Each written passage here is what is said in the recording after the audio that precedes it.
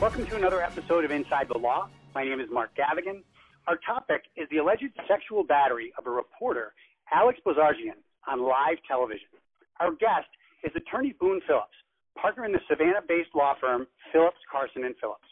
Boone is a second-generation lawyer, graduate of the University of Alabama and the Mississippi College School of Law. After a clerkship, Boone joined the Chatham County District Attorney's Office and rose quickly to become one of the county's youngest ever felony prosecutors. After 4 years, Boone took his wealth of experience to Phillips, Carson & Phillips as their lead criminal trial attorney. Boone, I cannot think of a better situated person than you to shed light on these events. Thank you so much for being here. Thanks for having me, Mark. I'd like to start off by just doing a quick timeline of the events to set the stage for our discussion. On Saturday, December 7th, 23-year-old television reporter for NBC's Savannah affiliate, WSAV, Alex Bozargian, was on live television covering Savannah's Bridge Run race when runner Tommy Calloway allegedly whacked her buttocks as he ran past. Just prior to the incident, Ms. Bozargian laughed good-naturedly as a runner gestured wildly in a gorilla costume. A few seconds later, when Mr. Calloway made contact with Ms. Bozargian, she was stunned, visibly upset, and in disbelief. This was all captured on live television, and the internet video went viral and has been viewed more than 12 million times. Even though he was wearing dark sunglasses, video viewers were able to identify Mr. Calloway through other images of him and his race bib number. 3 days later, on December 10th, Ms. Bozargian appeared on CBS This Morning national television program, which read a statement from Mr. Calloway's attorney saying they regret the situation, but he did not act with any criminal intentions. Around that same time, Mr. Calloway participated in a filmed interview with WSAV Television's Joanne Merican. On Friday, December 13th, Mr. Calloway was charged with misdemeanor sexual battery. He turned himself into detectives, was booked at the Chatham County Jail, and released on $1,300 bond. Boone, a few years ago, you might have been responsible for prosecuting this case. Today, as a criminal defense attorney, you might have been working on his defense. Looking at that video of Mr. Calloway's contact with Ms. Bozargian, what would a prosecutor see and think? Well, Mark, certainly the optics aren't great. You know, it's disappointing to see something like this. As a prosecutor, you represent the state of Georgia and the victims in Georgia. And so what you're looking for is evidence of a crime occurring. And there's two types of evidence.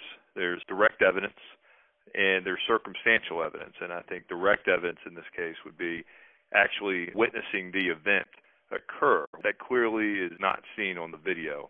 However, there are some circumstances. The second type of evidence is circumstantial evidence, but the circumstances show that she was clearly struck by somebody in a place where she did not feel that it was appropriate to be touched. So although you don't see the individual actually hitting her, it's pretty clear that she was touched in a place where she didn't want to be touched, in an intimate part. And what you're looking for as a prosecutor is evidence of the individual touching another person in an intimate part, and a butt being an intimate part as defined by law.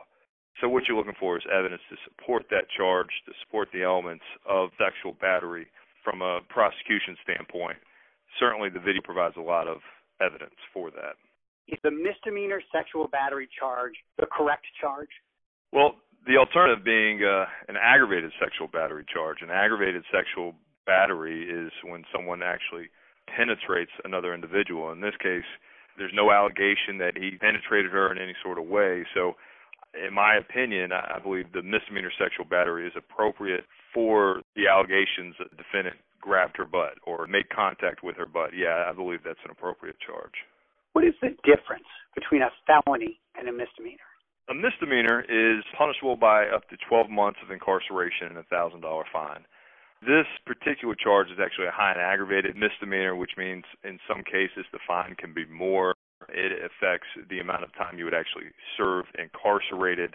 If it was a regular misdemeanor, you'd get good behavior time. You get 2-for-1 credit at the local jail, whereas a high and aggravated, you don't get all those benefits. You don't get out early or on parole per se.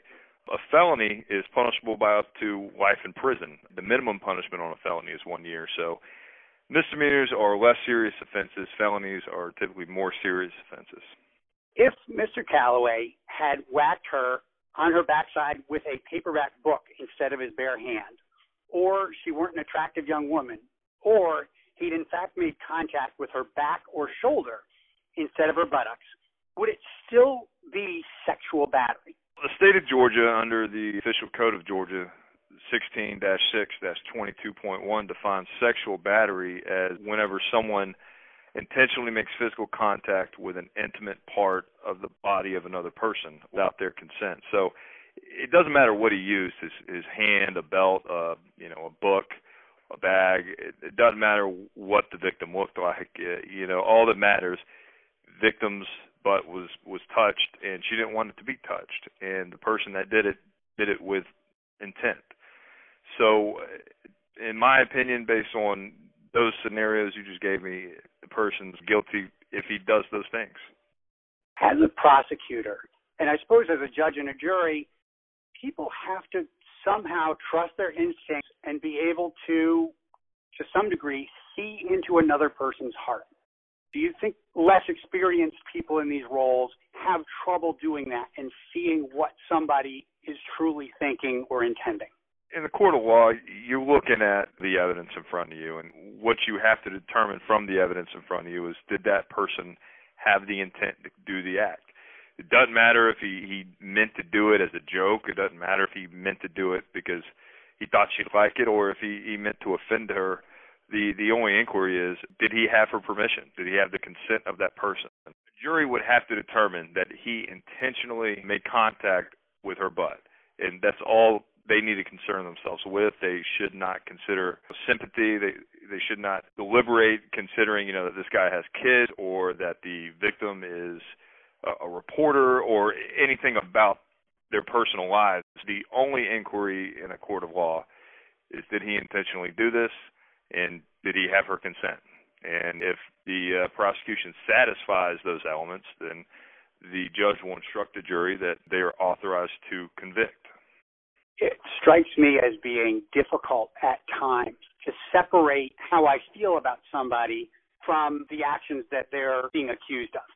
How do you go about separating how you might feel about somebody from the job you have to do? I try to keep my emotions out of my representation and my decision making. Whether or not I like the person does not matter. My job is to be loyal to my client. I've got a duty of loyalty to my client that I have to abide by, and I have to do the best I can to separate my personal feelings from my professional responsibility to my client. For instance, dog cases to me are pretty difficult. Animal cruelty cases where someone locks their dog in the vehicle on the hottest day of the summer. I'm a dog lover, and I don't typically appreciate the recklessness of individuals who lock their dogs in cars, but I can't get involved in that. My job is not to judge my clients. My job is to protect the rights of my clients. And so feelings shouldn't be involved one way or the other as an attorney for somebody. Boone, given all the publicity, how do you think a prosecutor would view the prospect of Mr. Calloway pleading guilty to lesser charges? That's really going to be the decision that the district attorney has to make, whether or not she'll allow him to plead to something like simple battery versus sexual battery. I don't know much about this individual, but in the state of Georgia, everybody has the right to a free bite at the apple, per se. It's called the First Offenders Act. You can plead guilty to a charge, and if you successfully complete a sentence, it won't be a conviction. In this particular case, the defendant, by all accounts, is a reputable individual. I imagine he probably doesn't have any criminal history, and so he's going to be allowed to enter any kind of plea, as would any citizen in the state of Georgia, where if he completes a sentence successfully, he doesn't have a conviction. So at the end of the day, if he gets an offer to plead to something lesser, certainly I'm sure his attorney would encourage him to do so. As a prosecutor, it's your job to prosecute the cases that you can prove. If you can prove that he grabbed her butt, then it should be prosecuted as a sexual battery. If they can't prove that her butt was grabbed, if there's issues with the evidence, or if she says something to the effect of, well, it was kind of my upper back, it wasn't really my intimate part of my buttocks, certainly there would be some leverage from the defense standpoint. But charging decisions are made by the district attorney's office, and they have the sole decision as to what offers to make and what charges to proceed on. Boone, you're not involved in this case. But let's imagine we could go back to an hour after Mr. Calloway allegedly whacked Ms. Bozargian's buttocks, and he called you for advice. What would you have told him? Mr. Calloway called me and asked me for advice without knowing anything about the case, without knowing what he did or having seen what happened or seeing the allegations, my initial reaction would be to not make any statements to anybody, to not contact the authorities, to not speak with police, because anything that he says to anybody could be used against him. If he realized immediately what he had done and he had an instinct to turn around and, I'm so sorry, as a legal professional giving advice, your advice is don't do that. Is that right? Well, not necessarily. If it's spontaneous with the incident, if it was an accidental, touching, then absolutely he needs to turn around and say, oh my God, I did not mean to do that. I am so sorry. But the way that I believe the question was posed to me is, what would your advice be, if he called you after the event? And if it's after the race and it's all over the news and it's all over social media, at that point, it would be my opinion, I guess, based on the amount of time that's lapsed, don't say anything. Sometime around December 10th, about 3 days after the incident, Mr. Callaway was interviewed on film by Joanne Merrigan, a reporter with Ms. Bozargian's station, NBC Savannah affiliate WSAV. From a public relations perspective, helping his friends and family and the community see his seemingly sincere apology and version of events may have made sense, but from a legal perspective, what would you have told him?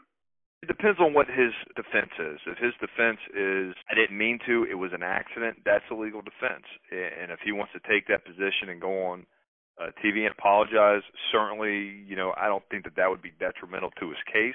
If he went on camera, and I didn't see this, and I haven't watched the video, but if he went on camera and said, yes, I did it, I shouldn't have done it, I'm sorry, you're basically sealing your fate because you're admitting that you did it and you're admitting intent.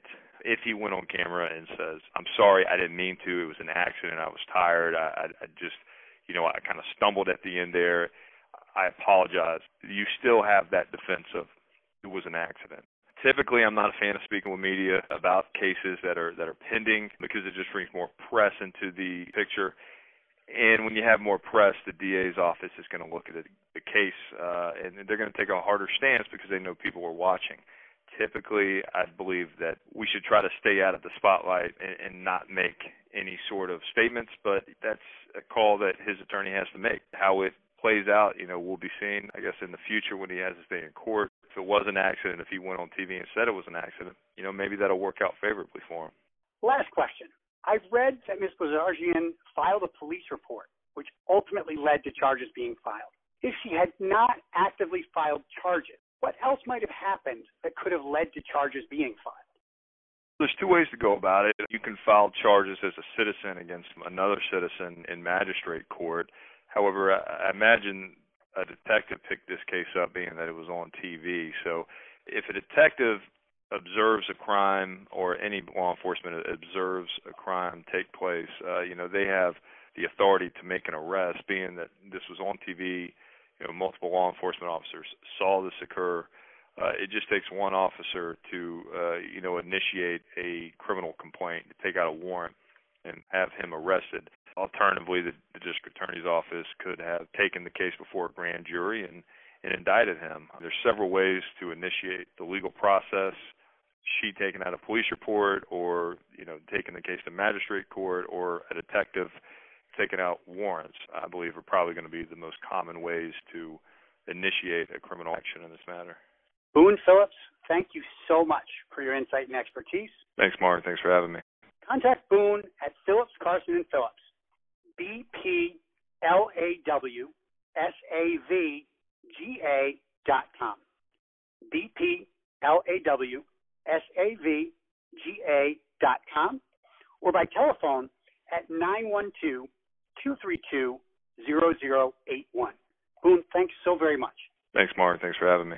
I'm Mark Gavigan. Thanks for listening to Inside the Law.